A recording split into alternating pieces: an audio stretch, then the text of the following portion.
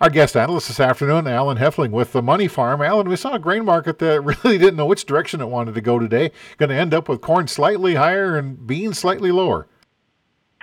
Yes, it was kind of like you said, an up and down day, but I was glad to see the soybeans come back. But what really got the beans going to the downside was that there was over 900 contracts in delivery this morning.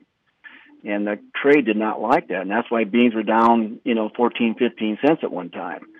But we may have got to a level where the selling dried up, and hopefully we can kind of do what corn did this week now. Corn is hanging in there pretty good after Monday's low. We were up 2 cents in the May. Diesel was down a quarter of a cent, but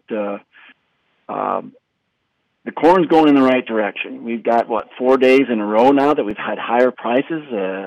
We've had a 20-plus cent rally now since Monday. That's the biggest rally we've had since the year started. So at least we're going the right way, but we were so oversold. So resistance in corn is probably about another 15 cents higher. So hopefully we can get that 15 cents yet. Demand for the corn remains good. Beans, not so much, though. No.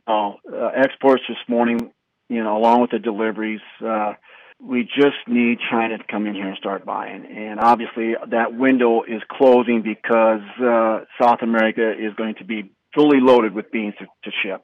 So I just hope that we can sell a few more bushels of beans to China. The wheat market is trying to turn. Chicago wheat did not make a new low like Kansas City and Minneapolis did this week or last week.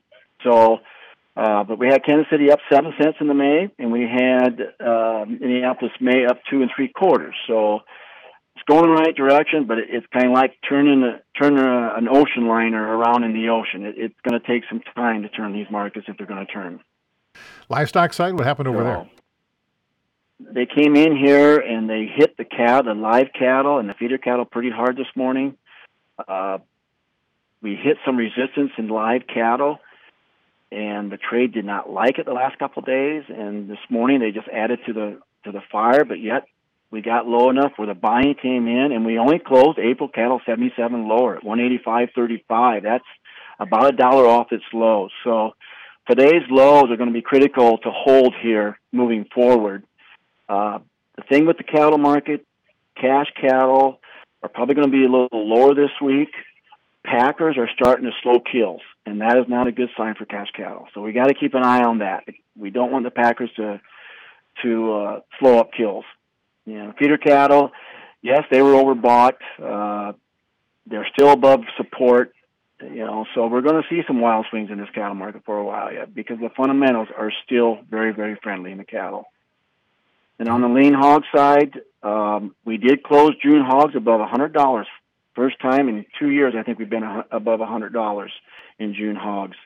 These hog guys, they have been in the red for the last couple of years, so it's nice to see that possibly they can turn a profit this year. So now I think there's a little more room to the hog side too. I mean, pork is cheap enough, demand is strong enough, and numbers should start dropping in hogs. So I think there could be a little more room in the hog cycle here. Anything else we need to be aware of? The Dow Jones down 17. There were some economic numbers this morning came out. They were friendly. We did get the S&P back above 5,100 for a while. We're back down to 50.94. That's up 13 cents. So that's been trading sideways all week. But it looks like they want to push the financials a little higher.